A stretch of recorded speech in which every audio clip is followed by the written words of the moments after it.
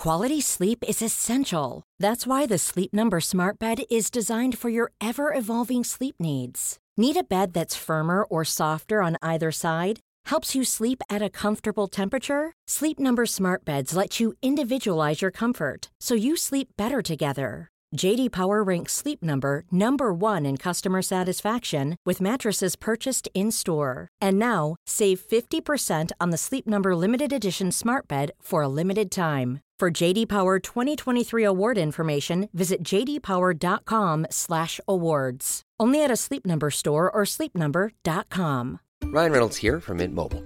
With the price of just about everything going up during inflation, we thought we'd bring our prices down. So to help us, we brought in a reverse auctioneer, which is apparently a thing. Mint Mobile Unlimited Premium Wireless. How to get 30, 30, how to get 30, how to get 20, 20, 20, how to get 20, 20, how to get 15, 15, 15, 15, just $15 a month? Sold! Give it a try at mintmobile.com/switch. $45 up front for 3 months plus taxes and fees. Promo rate for new customers for limited time. Unlimited more than 40 gigabytes per month. Slows full terms at mintmobile.com. The Independent Republic of Mike Graham on Talk Radio. Now, it's time to move straight away to the business at hand, and let us talk to Dr. Rakib Ehsan, independent expert in British public attitudes, a man who has said many very, very sage things in the past, and who I'm sure will say the same sage things again today. Rakib, very good morning to you. Morning, Mike. How are you? Yeah, very well indeed. Thanks for coming on this morning. I want to tackle the problem of racism in this country, because I'm one of those people who believes that this is not a racist country by any way, shape or form. Because of what happened on Sunday night at Wembley, we have been led to believe that there are a lot of racist people in this country. I'm not sure that that's true. But the ones who are racist in this country, and who we keep saying will always be racist, I think need to be found. I think they need to be expunged in some way, and I think they need to be removed from this country because they're a stain on it. Mike, I think that in terms of looking at the country as a whole, I'd say that England is one of the most tolerant, anti-discrimination, pro-equality nations on earth. And there's a range of survey data which supports that. What we do have, though, we do still have a hardcore fringe of racist bigots, and some of them have indulged in racist abuse being directed towards Jadon Sancho, Marcus Rashford, and Bukayo Saka after they missed their penalties against Italy in the final on Sunday night. I agree with you in that much of this abuse is taking place on social media. I think there should be more rigorous verification processes before you're able to open a social media account. What we have are a number of people who are clearly racist. They hide behind their social media account. I'd also make the point that much of this racist abuse being directed towards those England players, they seem to be foreign-based accounts. Yeah, what do we know about that? Because we heard Gareth Southgate saying that, and there was no further information given. Does that suggest to you that they're Italian? Does it suggest to you that they're from some other part of the world? The thing is, Mike, it's so easy for people to open social media accounts across a range of platforms. It's very difficult to tell, which is why I do think there needs to be a rigorous verification process.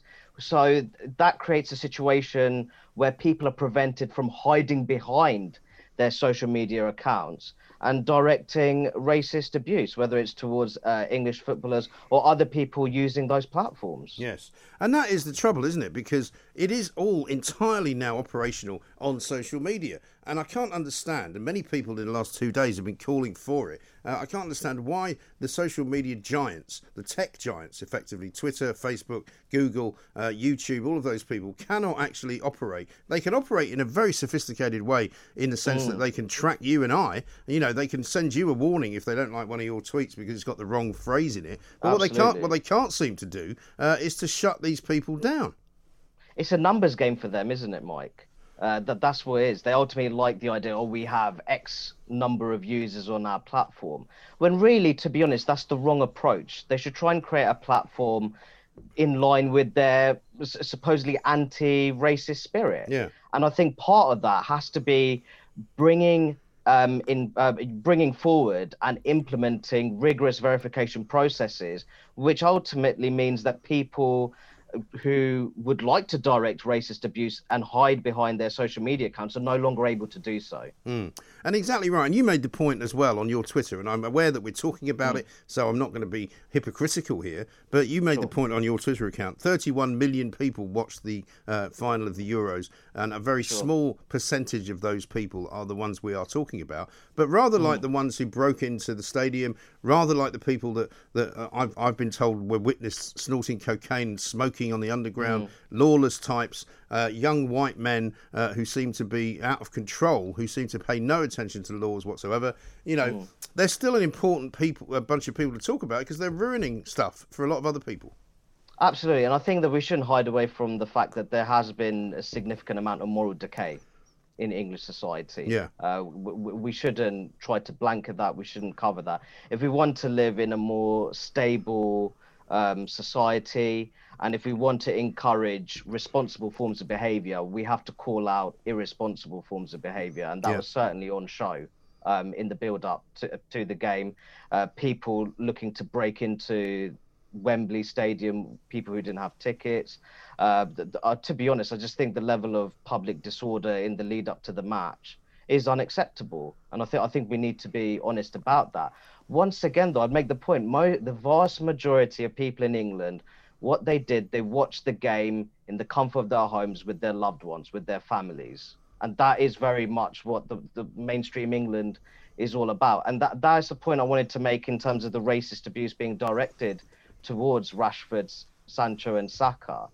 It's a hardcore fringe of racist bigots that they're in no way representative of mainstream England, who I would think are heartbroken for those players for missing those penalties, and they would really want them to bounce back stronger from that that undoubtedly traumatic event in their footballing careers. Yeah, no, listen, I was very critical, not very critical, but critical yesterday of Gareth Southgate. I think he made some mistakes in the final. I think he made some tactical errors, and that should be able to be said without being accused of being 100%. In any way, a horrible person, because there is that other part of British society, which is the, do no harms section, where they say, you can't be critical of anyone because that's not very nice. Well, I'm sorry, if you're paid a lot of money and you're supposed to do a job, you're supposed to do that job. But I was in no way and never would be critical of the kids taking the penalties, because that's a tough job, and they stood up and they took the chance and they put their lives on the line and they put their heads on the line, and they failed. But that's life. We move on. But what I can't understand, Rakib,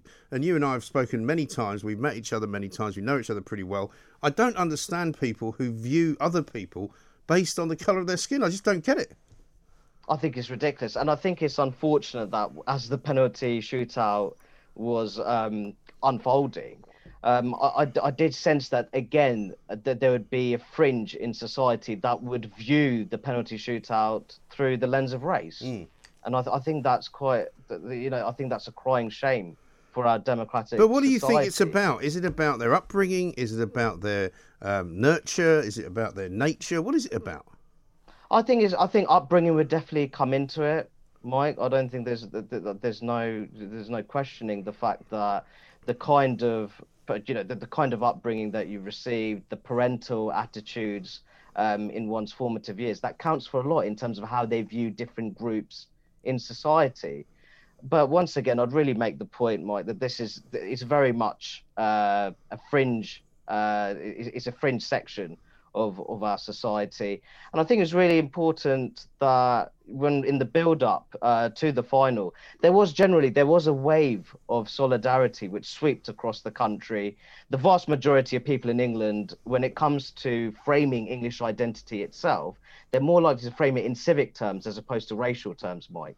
It's more about how people fulfill their economic obligations, how they contribute to their local communities and wider society. That's how people frame English identity, as opposed to focusing on one's racial identity and ethnic origin. So I think what we have to do, we have to call out racism whenever we see it. We have to come up with robust measures to tackle it. My issue in this particular context is that we've had progressive voices use that racist fringe and try to depict the whole of England that way, or rather this is Yes. the mainstream feeling. And I think that's wrong. also wrong and also dangerous, because I'm not having that. And there are some people on the left. I mean, I've already seen, for example, the last couple of days, some of these horrible videos from Leicester Square where these idiots are sort of, marching about, shouting racist slogans and all of that, where you've got people going, oh yeah, this is what you get because of Brexit. And you're going, what are you talking about? It's got nothing to do with Brexit. These are people who are ghastly, who are vile, who need to be stricken really out of any meaningful role in our society. It's got absolutely nothing to do with politics. It's got nothing to do with Brexit. It's got nothing to do with any right-wing political ideology. It's got everything to do with hatred. Well, I mean, I think the idea that if we voted to remain in the EU, this wouldn't be taking place, I think that's quite questionable. If I'm being completely honest, Yes. I think that people need to focus at the issue, on the issue at hand. I think that Tyrone Ming's intervention, in terms of criticising the Home Secretary Priti Patel, who said that fans have a right to boo, and in the sense that she'd stoked these racist sentiments. Right. The idea that racist people are taking their cues from the Home Secretary Priti Patel. Yeah. Is absolutely. I mean, nonsense. I think Tyrone Mings is quite a thoughtful individual, but I think he got this one wrong, and I think so. He should have taken a lesson out of the leaf of actually Marcus Rashford's book and said, look, if you get involved in politics, you enter an area that you're not very familiar with. In fact, for Priti Patel to say that taking the knee was gesture politics, I think she's entirely correct. I think it is gesture politics, and in fact, what we've seen is that taking the knee actually didn't make anything change, did it? Well, I think that what it is, when you're looking at the act of taking the knee, firstly, people will naturally associate it with the BLM movement, and in turn, they'll associate with radical objectives such as stripping police forces of their resources, overthrowing the market economy, support for direct action. They'll also think about things which took place at BLM demonstrations, so the defacing of Sir Winston Churchill's statue, black police officers in London being racially abused. That was actually on the rise during those BLM demonstrations. So people are perfectly within their right to question the usefulness of taking the knee from an anti-racism perspective. And as you've said, I question the effectiveness of taking the knee. What we need are robust and practical measures to combat racism, which continues to take place in British society. Yes. And so, I mean, we've fought this for a long time, Rakim. I mean, you've lived in this country all your life. You have been a British man in this country all your life. You've lived in a place called Luton, which has got, interesting problems of its own. What's your view of how racism has changed or differed or affected you over the course of the last few decades? Well, I think for me, firstly, as you know, Luton is an interesting place. It's predominantly working class, hyper diverse. But actually, find a way overall to get along in terms of the relations between different communities. Luton has had its fair share of problems. It's had Islamist protests. It's also the birthplace of the English Defence League. But once again, growing up and seeing those extremes, what's really important, you have to concentrate on the mainstream. You're always, without sounding too pessimistic, you're always going to have those unhealthy fringes in society. I think they are going to always exist to an extent. But what you really need to focus on is the fact that the mainstream, on the whole, are tolerant, they're fair, they have meritocratic values, and ultimately they're more interested in what someone brings to the table as a person and their attitude, as opposed to the color of their skin and where they can trace their origins. I think that's the key. And I think it's always important to remember that when we're tackling these kind of sensitive issues surrounding race and identity. No, I think you're absolutely right. Stay with us, Rakib. We're going to take a little short break. We are going to be back. We're talking to Dr. Rakib Ehsan about what to do about this very, very small number of horrible, ghastly individuals in this country who seem to think that racism is acceptable when it really, really isn't. But it's also important not to mistake critics of people who happen to not be white as racist, because that's not true either. The Independent Republic of Mike Graham on Talk Radio. Welcome back to the Independent Republic of Mike Graham right here on Talk Radio. Lots of people making the point on social media that many of these accounts supposedly are registered abroad. That doesn't mean they are abroad. I would like to know from Twitter, I certainly would like to know from Facebook, and I would like to know from all the social media companies exactly what they know, because they know an awful lot. These are the same people, by the way, that can put an advert on your Facebook page after you spoke about something that they thought you might want to buy. You're telling me they can't root out who these people are? Sam has got a great idea. He says social media could have 2 sign-up options. 1, verify your account, then you can post, comment, like, follow, etc. 2, anonymous account, then you can only follow and browse. Simples. You know, it just takes the independent republic of Mike Graham's listeners and viewers to come up with common sense solutions. Let's talk to Rakib Hassan, who's been talking to us about this particular problem. My view, Rakib, on this is that we've been trying to root these people out for a long time. I don't accept any longer that nothing can be done and they will always be the same and they will always say the same things. I would like to see sanctions put down against some of these people when we find them. Take away their bank accounts, take away benefits if they're on them, take away their ability to travel, take away their passport, make them live a kind of almost shadow type life so that they cannot, in fact, enjoy the fruits of this country.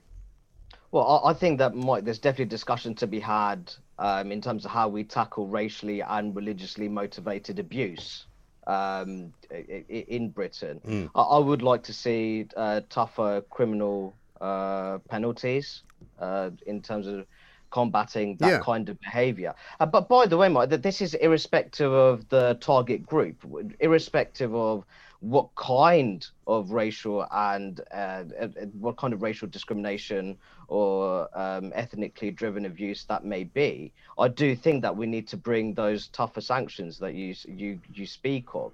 I definitely feel that needs to be reflected in our laws. Yeah, I think so.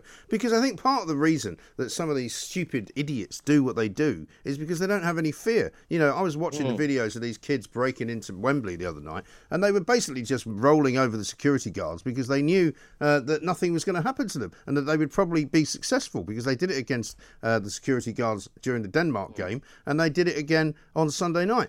But, you know, somebody pointed out to me yesterday, you know, there was no trouble during the Russian Football World Cup in 2018. Guess why? Because the Russian ultras made it pretty clear that if the English supporters came over and tried to do anything that was anything like the hooligan behaviour we've seen before, they would get very badly smashed up. Well, I'd make the point, Mike, and I think this is something that we both agree on. I think this country has become a soft touch when it comes to law and order. And I think it's quite remarkable, really, that we've had the Conservatives in power for 11 years now. And if they really want to be seen as this inclusive, anti-racist Conservative party, then part of that has to be introducing a law and order regime which effectively tackles and robustly tackles this kind of social disorder. That kind of public disorder does not serve Britain's reputation well. It doesn't serve England's reputation well at all on the international stage. And even though, if you look at, if you set it against the wider population, this you could describe it as fringe idiocy. It is the kind of social disorder which needs to be robustly tackled. Well, it is. I mean, yes. I mean, you can call it fringe idiocy, and you're not wrong to call it that. However, it does have very, very far-reaching effects. You know, I saw loads of stories over the weekend of people who had taken their kids to Wembley only to witness these ghastly scenes of men beating up other men for no other reason than they were wearing an Italian shirt. I mean, that's not a night out for your family, is it? Absolutely not, Mike, and I'm so glad that you raised this point. I'm sure there are families up and down this country who would love to take their children to those kind of sporting events, but they'll see those kind of images and they'll be massively put off by it because they wouldn't want to put their family in a position of danger. Mike, as you know, I'm a passionate England supporter. I follow football religiously, but throughout the matter is, I see those kind of images. Even I wouldn't really want to be near it, if truth be told. Yeah, no, me so neither. As you say, even though you have this a select band of people who really don't have any respect for the rule of law, which, to be honest, they call themselves patriots, but they can't even stick to their own laws of the land. These are patriots who smash up their own capital city. You know, that's not patriotism to me. And they're such patriots. They're perfectly comfortable with creating all kinds of damage in London, in their capital city. So I would like to see a robust political response to it, and I would like to see the introduction of new laws, which tackles that kind of that kind of public disorder, which could be very off-putting for passionate sports fans who would like to attend those events but wouldn't want to be near it because they wouldn't like to place their families in a position of danger. Yeah, I think you're absolutely right. Rakib, thank you very much indeed for talking to us. Dr. Rakib Ehsan, independent expert in British public attitudes, has got a book coming out shortly as well. We'll talk some more about that next time we have you on. The Independent Republic of Mike Graham on Talk Radio. Let us talk to Annabel Denham, Director of Communications at the Institute of Economic Affairs, because yesterday I think we saw Boris Johnson once again signalling that he has kind of thrown away the ridiculous, crazy sort of advice that he's been getting from Chris Whitty, Patrick Vallance et al. Over the course of the last year and a half or so. And he's basically worked out that, yes, there will be infections. Yes, there will be new cases of coronavirus. Yes, there will be positive tests. However, the number of people in hospital is so low that actually it's fine to open up the economy properly on July the 19th. And it says, even on the front page of The Guardian, PM lifts restrictions despite fears of exit wave and 200 deaths a day. Well, there aren't 200 deaths a day, and there isn't an exit wave. What is wrong with the media? Annabel, very good morning to you. Good morning, Mike. How are you? Very well indeed. Very well. Feeling chipper, full of the joys of spring. I mean, we're going to get rid of all the people that we don't like in society, who are nasty, horrible, racist people, and we're going to sort them out. But as far as July the 19th is concerned, it seems to me that Boris has finally woken up and worked out, actually, the people would like to return to normal. If I'm being honest with you, Mike, I felt more optimistic that Boris had reclaimed his buccaneering spirit. About a week ago, I was quite pleased when Matt Hancock stood down as health secretary and we had Sajid Javid taking over, and he was making a lot of the right noises about the need to reopen our economy, reopen our society. But last night's press conference has made me feel a little nervous about what's going to happen after the 19th of July. We're hearing a lot of noises about urging businesses to do something, expecting individuals to wear their masks, to social distance, advising companies, pubs, venues to enforce some of these non-pharmaceutical interventions. And if the government's asking you to do something, that sounds a lot to me like a law. It sounds like businesses are going to respond positively to the government and start enforcing face masks, start enforcing social distancing, perhaps trying to break up large groups of people gathering. And I'm starting to wonder really how different life is going to be on the 20th of July from how it is now. Except I take your point, and I know what you mean, but equally, I think they also know in Downing Street that it's one thing to say you must do it. It's another thing to say, would you mind doing it? Because I think what they realise is going to happen is that most people who are sick to death of all this nonsense will not do it. And if you try to make them do it, they'll just go, well, if it's not the law, you can get lost.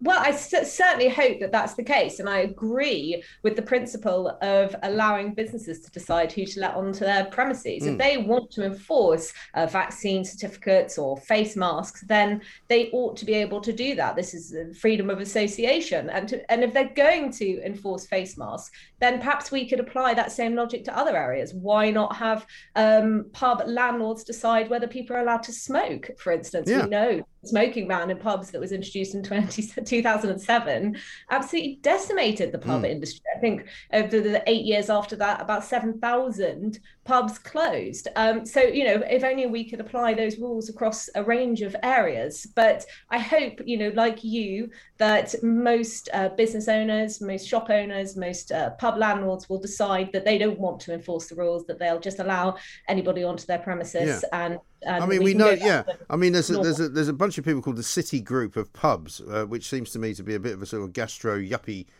chain of pubs, with pubs in places like Streatham and Clapham and Lavender Hill and that kind of thing. And they're all saying that we're going to keep the masks in place. The Gaucho chain of restaurants, rare restaurants, are going to keep them as well. That's fine. I won't go there. I won't give them my money, and neither will an awful lot of other people. But there may be other people who go, oh, that makes me feel safe, so I'll go out and do that. And that's fine, but in the end, it's sort of creating a two-tier society, and I would rather that nobody did it. If it's no longer required, why would you insist on something? It's like saying to somebody, in order to come into my restaurant, you must wear a jacket and tie. Now, some places do that. but it's considered to be a bit old-fashioned. But if we're going to go back to that kind of view, I mean, you could have all sorts of, ridiculous rules, like we only allow people who are left-handed into this restaurant, or, we only allow Catholics into this restaurant, or, it's not a very healthy way to live, is it? Well, that would be very sinister indeed, Mike. And I agree, but then I think that most business owners are thinking of the bottom line. They will respond to consumer needs and consumer appetites. To your point about those venues wanting to keep face masks in place, I mean, the mask theatre that you get in pubs and bars and restaurants is completely absurd. For an airborne virus, why patrons need to put a mask on when they go to the WC, but they don't need to wear it at the table? I mean, it's these sorts of rules that have really eroded public trust in the government to make good decisions throughout the pandemic. I think so. And also to make it a kind of do it if you want or don't do it if you don't want scenario. Sainsbury's have already come out and said that they don't mind what you do. They'll let you in to their shop if you're not wearing a mask, or if you are. It does, because of the way human nature operates, it does suggest that there might be a few kind of, shall we say, disagreements between the general public as well, doesn't it?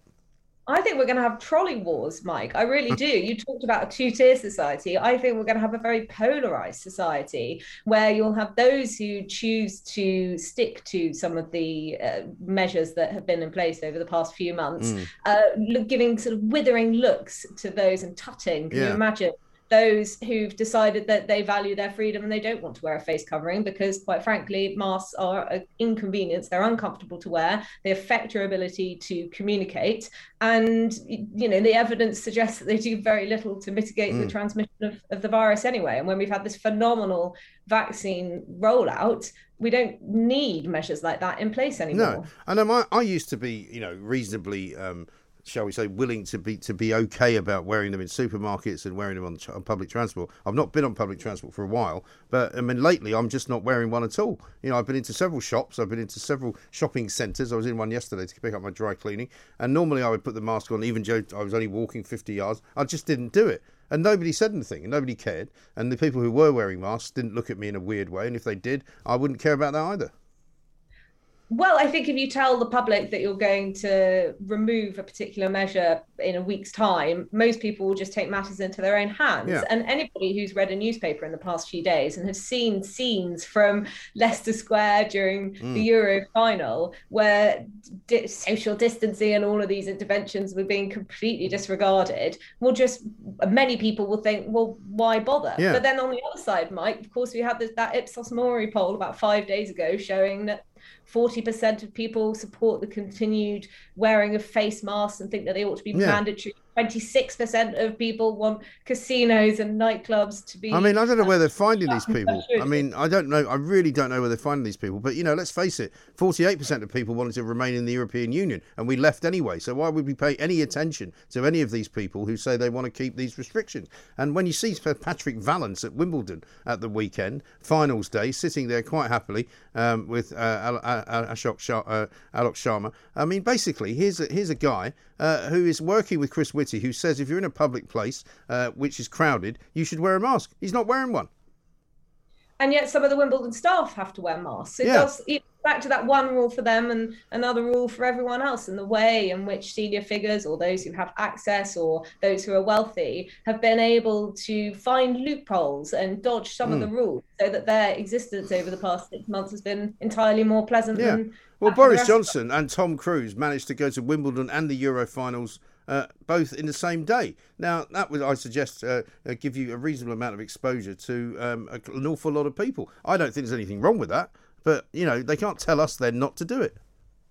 Well, no, I completely agree. I think that the public are tiring of the hypocrisy that we're seeing from some government ministers. We've had it, of course, with Matt Hancock and his breach of the rules that he himself helped to bring into force. We had it with Neil Ferguson, countless examples of senior figures setting some of the legislation that has affected all of our lives, dampened our joie de vivre, and yet they're not actually adhering to them themselves. It's been extremely frustrating. And I think it will have damaged public trust in some of our leaders. Yeah, I think that's absolutely right. But I mean, I remain optimistic. I'll try and convince you to be as optimistic as I am, Annabelle, by the time the 19th comes around. And perhaps we'll have to meet up and go on some kind of jolly down the river on a big boat with loads of people who want to take their masks off. It could be fun. Annabelle Denham from the IEA, Institute of Economic Affairs, thank you very much indeed.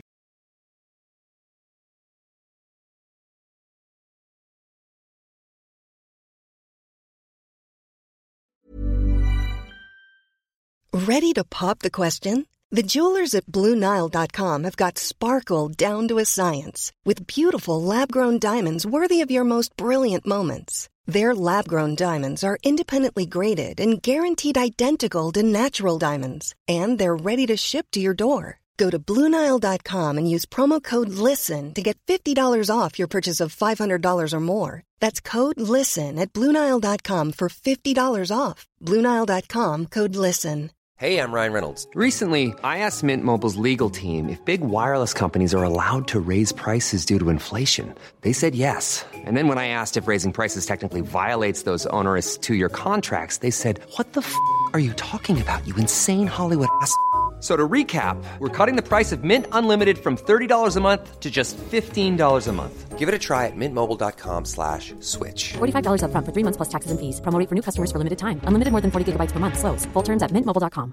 Burrow's furniture is built for the way you live. From ensuring easy assembly and disassembly to honoring highly requested new colors for their award-winning seating, they always have their customers in mind. Their modular seating is made out of durable materials to last and grow with you. And with Burrow, you always get fast, free shipping. Get up to 60% off during Burrow's Memorial Day sale at burrow.com/ACAST. That's burrow.com/ACAST. burrow.com/ACAST.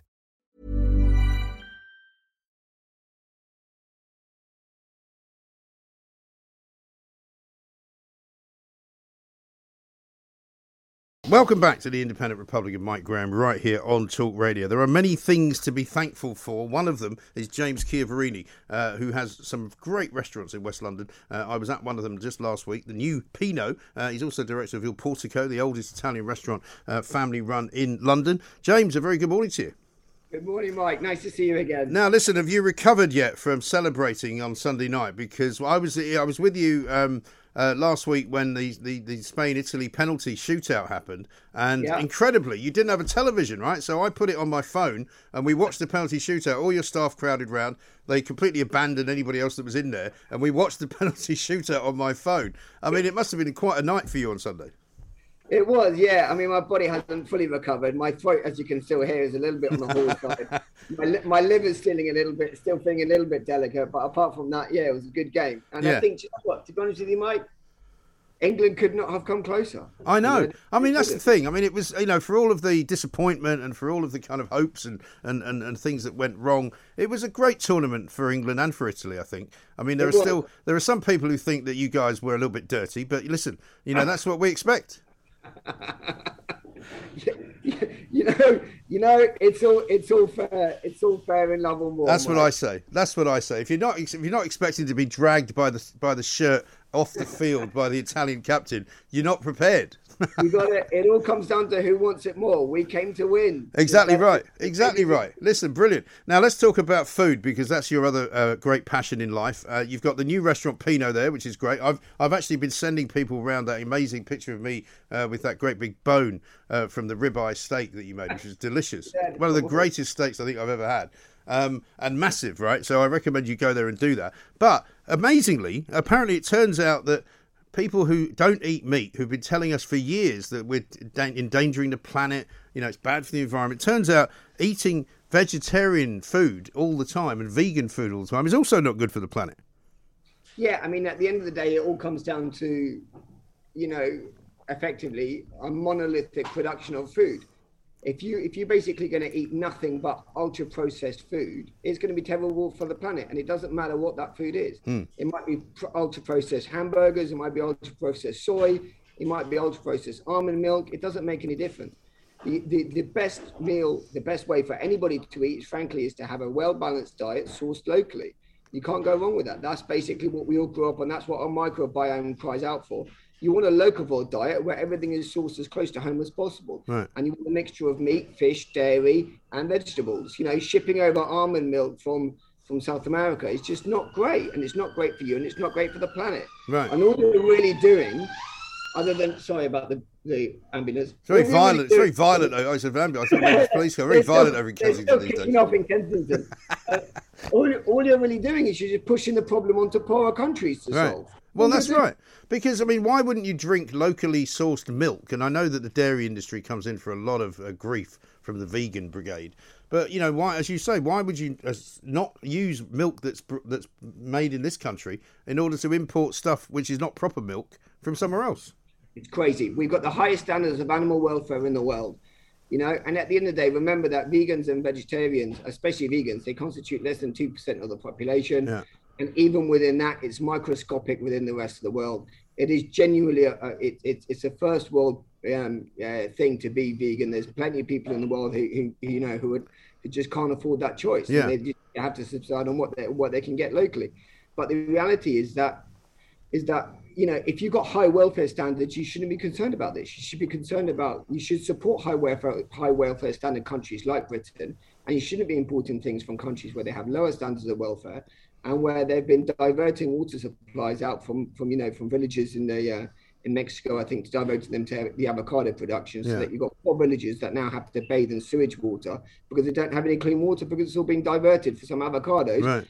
Couple of Wallies up in Islington called Tarquin and Frutella because they want to smash avocados in February. Well, this is it. I mean, you go to the favelas of Sao Paulo and Rio de Janeiro. You go to the townships of South Africa, Johannesburg. You're not going to find too many people going, I'm a vegan, are you?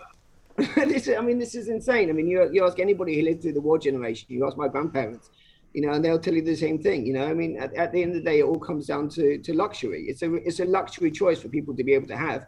But they just need to realize that choice isn't without consequences, and you're just pushing the blame onto other people, and you're pushing the onus of their responsibility on the other people. It's just greenwashing. That's all it is. It's just pure and simple greenwashing. Yeah, exactly right. Because you were tweeting out last night that all this rain is going to be good for mushrooms, for example. And so you're going to go out and source some mushrooms. I love the idea of that. You know, I was last night, you know, I mean, you might find this a bit bizarre, but I opened my fridge last night and I found a bag of spinach that I didn't know I had.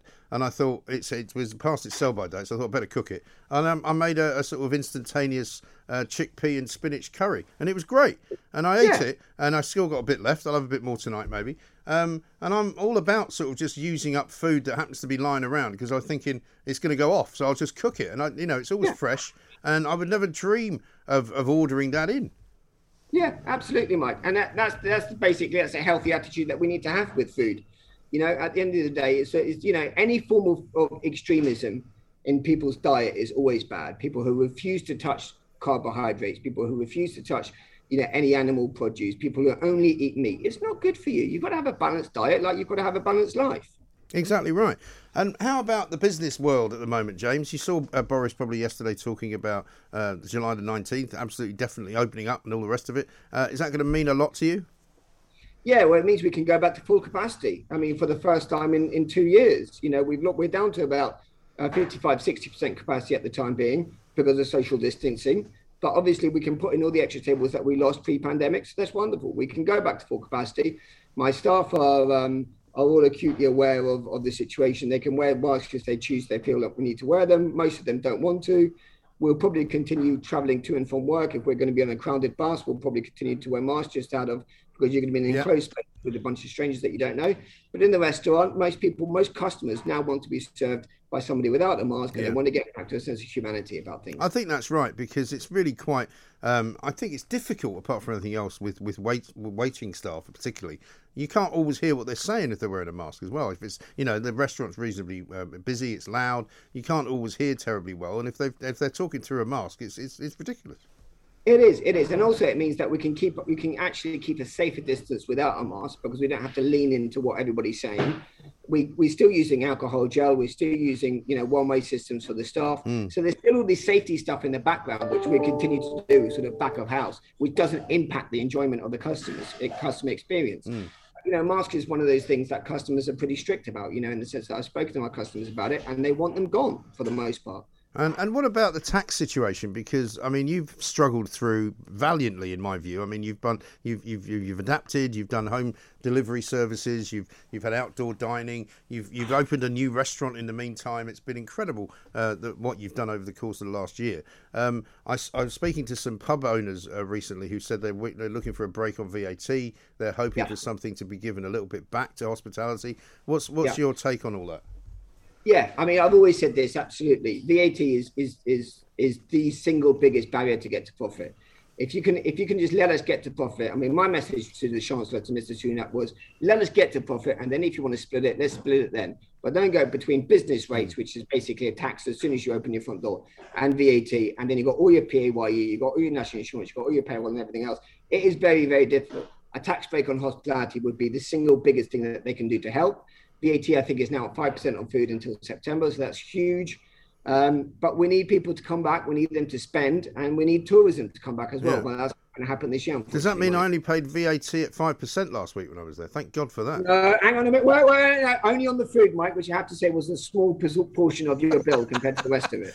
I mean, unbelievably, I rather rashly decided to pay for 5 people. I don't know why I didn't. You should have stopped me. You've got to stop me doing that, for God's sake. You know, my children are going hungry. Next time. My children are going hungry as a result of that. But and as far as the local kind of Stasi are concerned, the guys who told you had to dismantle all of the screens outside your restaurant while I was there having lunch, what are they being like? Are they behaving themselves?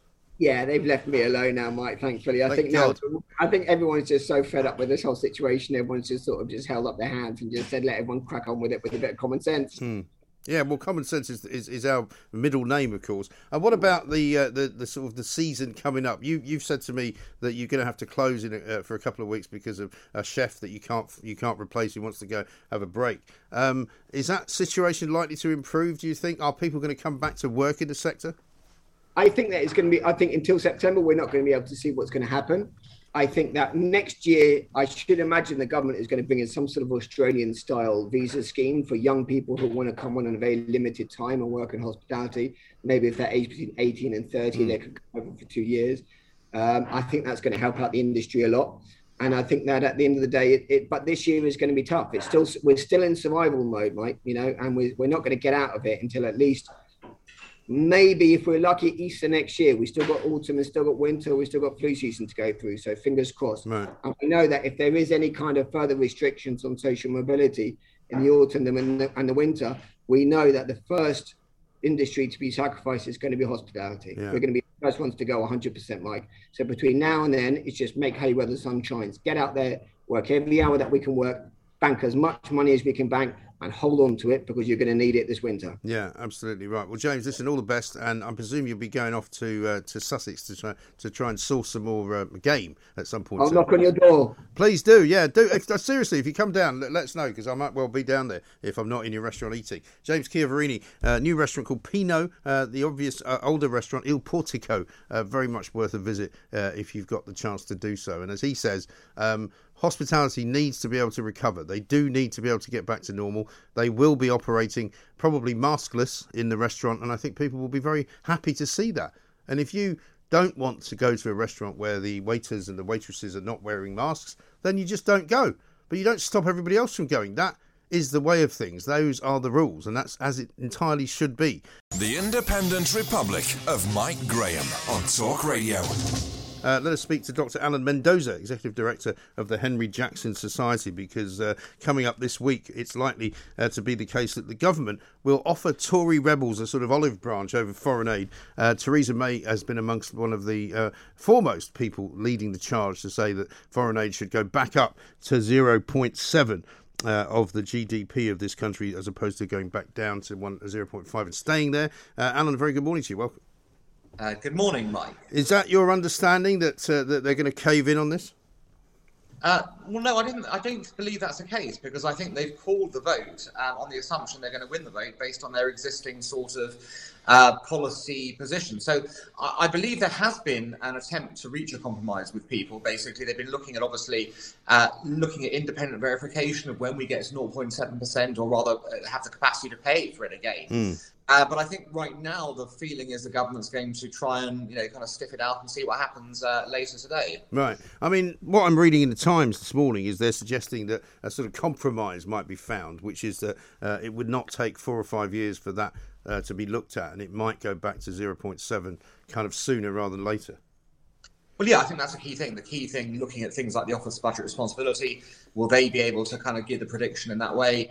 Various other sort of similar kind of ways of kind of stroking backbenchers and reminding them, basically saying, look, we will be in a position shortly where we can return to the 0.7%, and that ought to lead to, kind of satisfying you that this is not a long-term change, but something rather short-term. Yes, exactly right. And of course, what's been the main sort of, I suppose, fallout of this whole conversation is that people have started debating again whether or not we should even be giving foreign aid to an awful lot of the places that we do give it to, whether it's 0.5 or 0.7. Maybe we shouldn't be giving it at all. Well, yeah, I think the interesting part of this discussion is how this tallies with public opinion. So we've seen some rebellions where people haven't rebelled on issues where public opinion is clearly in favour of rebellion. So, for example, on genocide, for example, in Xinjiang province, the general public are perfectly happy to recognise that as genocide, but MPs have moved back that way. This way, it's very interesting to see that the MPs are out of step with public opinion, and it's fascinating they're willing to rebel on this subject when they are so out of step. Look, I personally think, of course, there's a role for foreign aid, and clearly we've understood that for some time. It's been important as a country. We understand soft power, helping others. There's a relevance to that. But clearly, in the middle of a pandemic, when people are looking at finances, they've got to work out what is most important when it comes to national budgets, etc. Everyone's taken a hit in various ways. And it's quite right to say that for a brief period of time, we need to be looking at events closer to home than further afield. Yeah, well, exactly right. But, I mean, do you think there will be a sort of a reckoning, if you like, by the government about exactly what they spend their foreign aid on, and whether it should be more accountable in some ways? Because I think the great British public look at some of the projects that we're financing and they think, what on earth are you doing? Why are you sending money to China, for example, to teach people how to grow rice? Well, completely. I think you look at the nature of projects, you look at who's getting the benefit, who the beneficiary of this money, and you realise straight away that there's a big problem in terms of some of the criteria used. The other issue that relates into this is giving money to bilaterally as opposed to multilaterally. And we spend a lot of money, Mike, on organisations, international organisations, where we've got no clue where the money actually goes. Hundreds of millions here, hundreds of millions there. And we don't know how it's actually spent. Now, how does that help you with accountability? Yeah. It's very well. And also, at the end of the day, Alan, it's our money. It's not their money. The government, unfortunately, especially if they're in for a long time, they fall under the misapprehension that they've got this budget to spend. But it's like, well, sorry, if you didn't have any tax revenue, if you didn't have any money coming from the great British public, you wouldn't actually have any to give away. Well, like I said, there is a value in foreign aid. We're not going to say that it's a completely valueless proposition. But at a time of a pandemic, when public finances are stretched, this is taxpayers' money, and taxpayers want to see a return imminently on that. I think longer term, they all accept there is a value in this, or at least many people do, that it does make sense from a human point of view and from a national point of view to do this. But right now, the government is simply asking, let's just take a pause for a moment. We're still going to be one of the highest givers of foreign aid in the world, by the way, on 0.5%. It's temporary. Can we not look at this in a couple of years' time when finances recover? And I think, again, a lot of people in this country think, well, why should that be a good thing? Why are we giving so much money compared to other nations of the world? And I've heard the argument made that other nations should stump up 0.5% or 0.7% in the same way that we do. But the one question I very rarely hear asked, Alan, I don't know whether you can answer it since you're not actually in government, is can you point to one individual benefit that we have had from giving any of this money to anyone?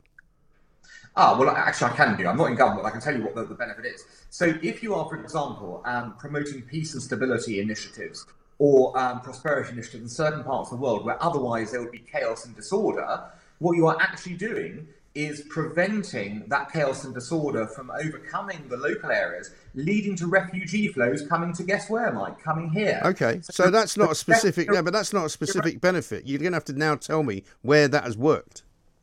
Well, I can point to numerous chaos zones, whether it is in Europe or beyond, where we have put money. Now, can you say our contribution specifically was responsible for X, Y, and Z?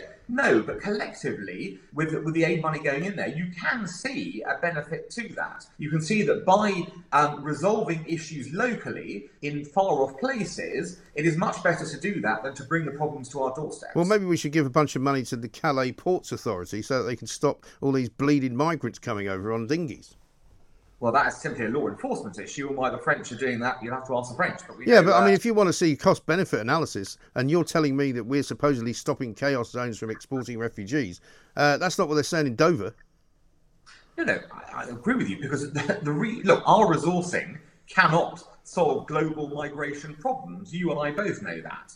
Okay, there's definitely no way that Britain on its own can resolve every problem in the world and make everyone rich. That's not how it's happening. But you asked for one specific benefit. I've given you. I'm not suggesting it's a silver bullet. Yeah, but it's not. But I'm not buying it though, Alan. You'll have to do better, is what I'm saying. With the best will in the world, I'm not buying that we're stopping refugees from coming here, because we're not. Okay, you don't have to buy it. The reality is, I would say more will come if you don't do this. If you say, I disagree. I think more will come the more they realise. No, I would say this. I would say more will come, Alan, once they realise that when they get here, they can stay here forever. That's why they're coming. Well, another good reason why we have to work on the immigration programme, why the government's reforms there are so desperate, needed, and long overdue. Because, as you say, part of this is a push and a pull factor. So it's quite clear that there are certain push factors from other places. But if we can reduce the pull factors, i.e. making Britain a much tougher place to get into, then yeah, that's going to have a reaction that way. And then maybe, Mike, you can go and say, right, we don't need to spend the foreign aid money anymore. Yeah, but I mean, this is the thing. I mean, most of the foreign aid money that I've seen, and I know that much of the sort of publicity that it gets is not always good for the government. You know, it's on sort of programs that seem pretty meaningless, arts projects, you know, like the rice thing in China. You know, it doesn't appear to be being spent on infrastructure of countries.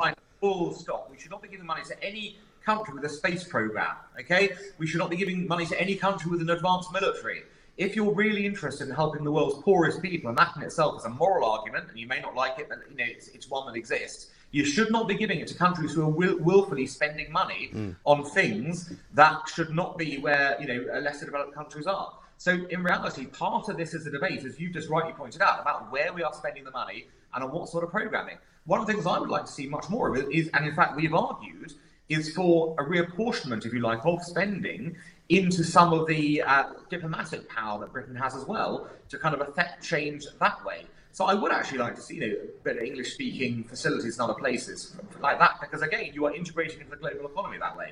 And I do think you are going to store up trouble. If everyone stopped giving foreign aid, you will really have a devil take the hindmost situation, chaos in much of the world, and you will see whatever you think is happening now with migration, you will see it multiply as a result. Yeah. And do you think there's any benefit in trade? Because sometimes that's an argument made by government officials that, the reason we give money to India and China is because it helps in trading deals that we might do over and above that. I'm not sure that's an argument either, really.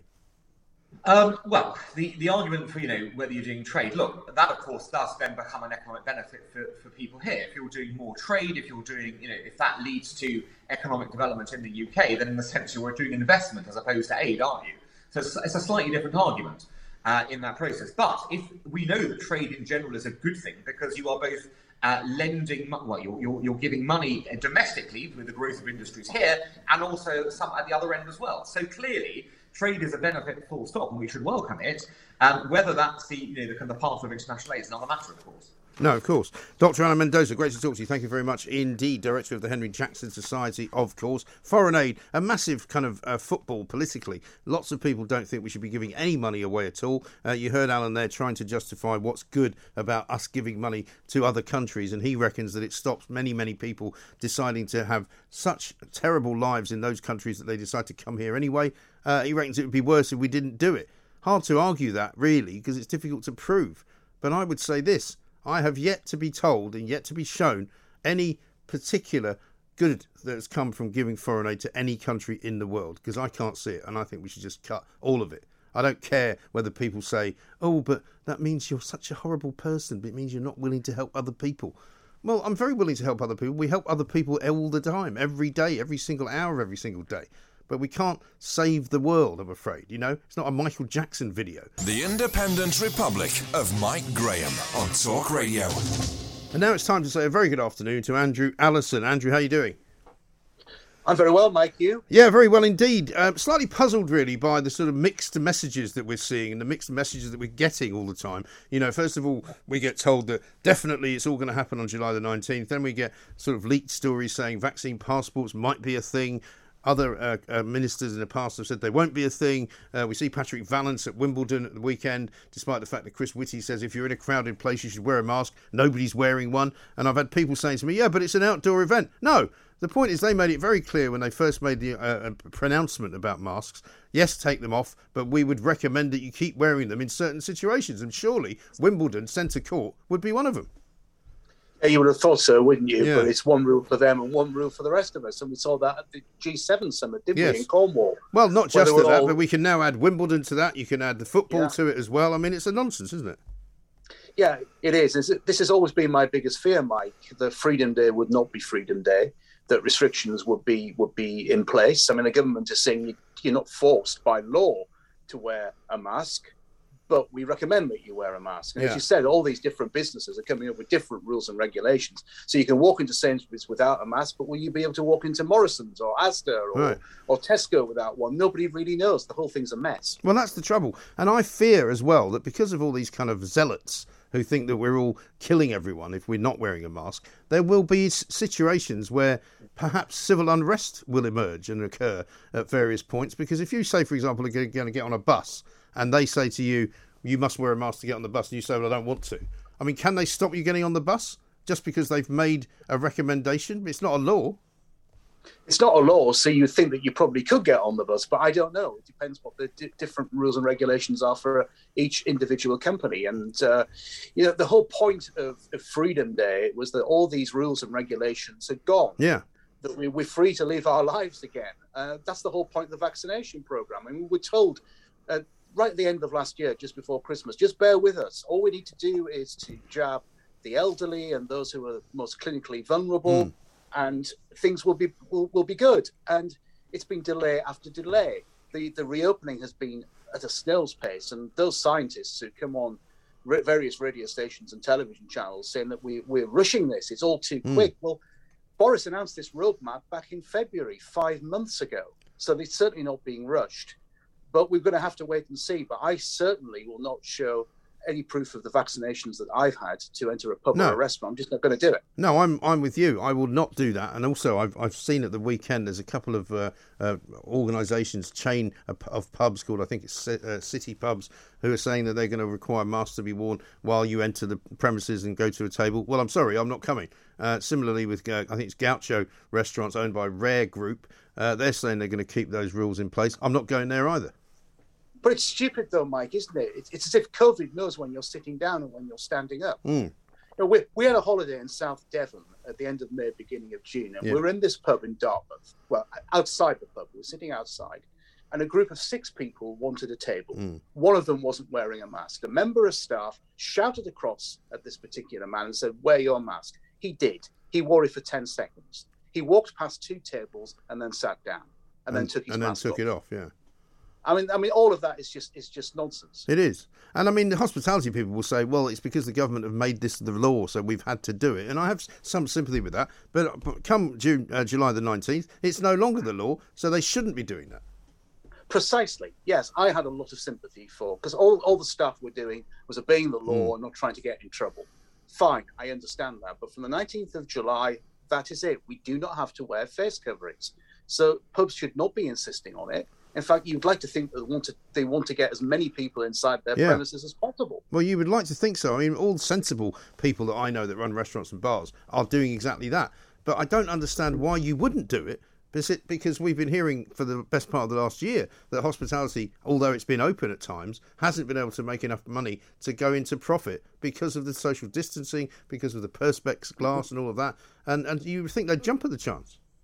Yeah, you would, wouldn't you? I mean, I mentioned on your show quite a few months ago a lovely French restaurant that my wife and I visited in Beverley. It was on the 4th of November last year, before the lockdown came. That restaurant has never opened. Right. I mean, they couldn't open legally really until May anyway.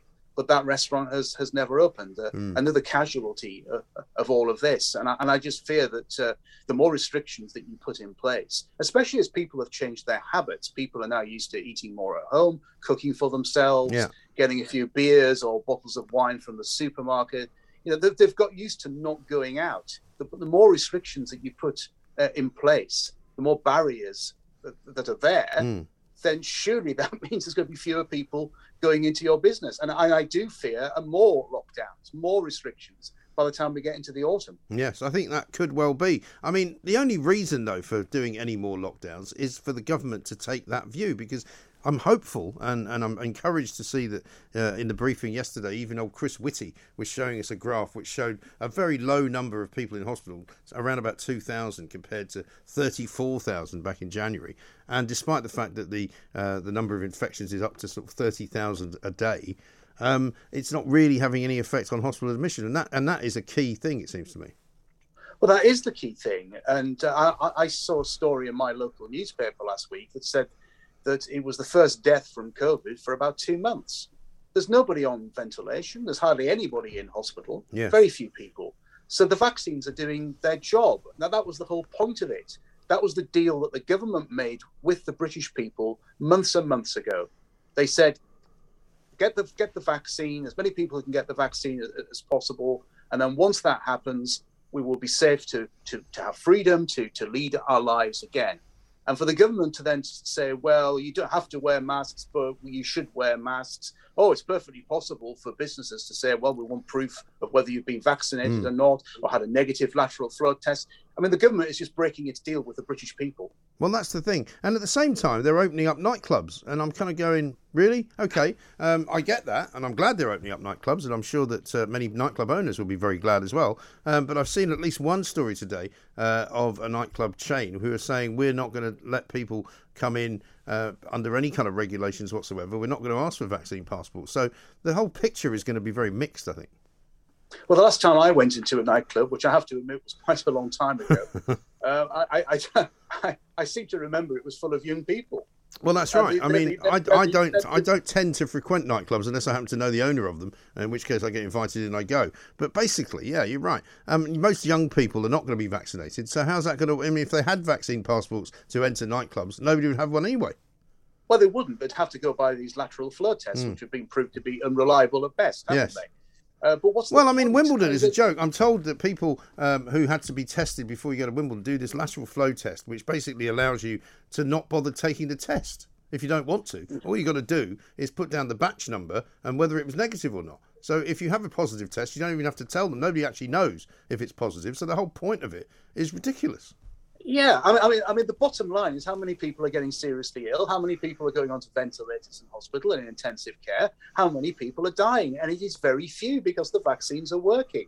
So why do we need to go through this whole rigmarole? I mean, we've had all the number of people on the streets. I mean, obviously some shocking scenes on the streets as well of violence. We've had all these people mixing together, and I can bet that yes, the number of COVID cases will go up. But the number of people getting seriously ill will not. And this is why we need to open up. I mean, Boris said in a press conference a week ago, if we don't do it now, when are we going to do it? Well, I totally agree. But you can't open up and then just say, we're going to put all these restrictions on you as well. And I've seen quite a few people on social media saying that if they're prevented from entering the premises of one establishment or another, there might be a flurry of lawsuits. I don't know whether you're familiar enough with the law, Andrew, to tell me the answer to this, but is there a legal kind of situation that you could invoke if you are not allowed into a shop, or you're not allowed into a shopping centre, or you're not allowed into a restaurant because you haven't been vaccinated or you refuse to show that you have? Well, I'm pleased you've asked me the question, because the answer is I don't know, but I think it's something that I need to find out. I think it's something we all need to find out. Yeah. Because if it is not the law of the land that you must wear a face covering, I can't see how individual shopping centres, as you've mentioned, and other businesses can then start demanding it. Yeah. I mean, what I can tell you as of now is that, the shopping centre local to me, I used to wear a mask to go in there because I thought it was a courtesy to the people that were in there. That's what they asked for. The last few times I've been going in the last couple of weeks, I haven't bothered. And nobody's been there to tell me to wear one. Nobody's been there to stare at me and give me dirty looks. People, I think, are much more now accepting of the fact that there's going to be a lot of people not wearing a mask. Well, yes, and they're going to have to be prepared for that from next week, because I certainly won't be wearing one. I mean, I considered after the 21st of June not wearing a face mask when I went to supermarkets, but I'm naturally someone who does obey the law. But after the 19th of July, the law has changed. Therefore, I'm not going to wear one. And I think many people will be in your boat, and as further the further it goes on, the more that will be the case. Because I'm really not buying the fact that 40% of people in this country still want to keep wearing one, or the 20% of people who apparently want to shut down nightclubs and casinos forever and never reopen them. I'm just thinking, who are these? Who are they? Who are they? I don't speak to any of them. I mean, I speak to all sorts of people in and out of politics. Good friends, acquaintances. I don't speak to anyone who actually says, "Oh yeah, I want to continue wearing face masks. I want all these restrictions to continue." Well, I say I don't come across anyone. I do come across the odd person, but they're very few and far between. The only people I see like that are the sort of numpties in the media who bang on trying to sort of virtue signal about how terrible everything is if we all get back into lockdown, while at the same time being spotted on centre court at Wimbledon or at the football. Yeah, well, yes, but I think you've got to remember that the British government, through behavioural scientists, has done a damn good job of terrifying the British people. Yeah, and there are some people who are genuinely terrified, and this is going to be another problem that we're going to have to address. And the government has got a lot to answer for right throughout this pandemic. I mean, we were originally told it was 3 weeks, then it was 6 weeks just to save the NHS. And here we are 16 months later still debating this. Well, this is it. And I don't think it's any accident that many of those advisors who are in SAGE are actually behavioural scientists, because that's what they've been hired for. They've been hired to try and change our behaviour. And quite frankly, I'm not doing it. I'm not putting up with it anymore. And I'm not doing what they want me to do. And if they try and nudge me in any particular direction, I'm going to run 100 miles in the opposite direction.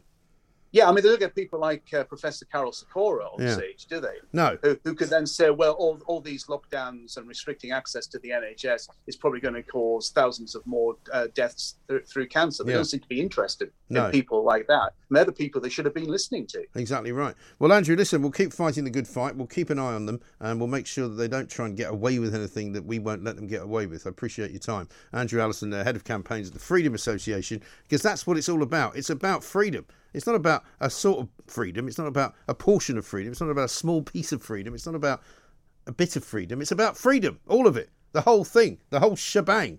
Talk Radio. Across the UK. Online. On DAB.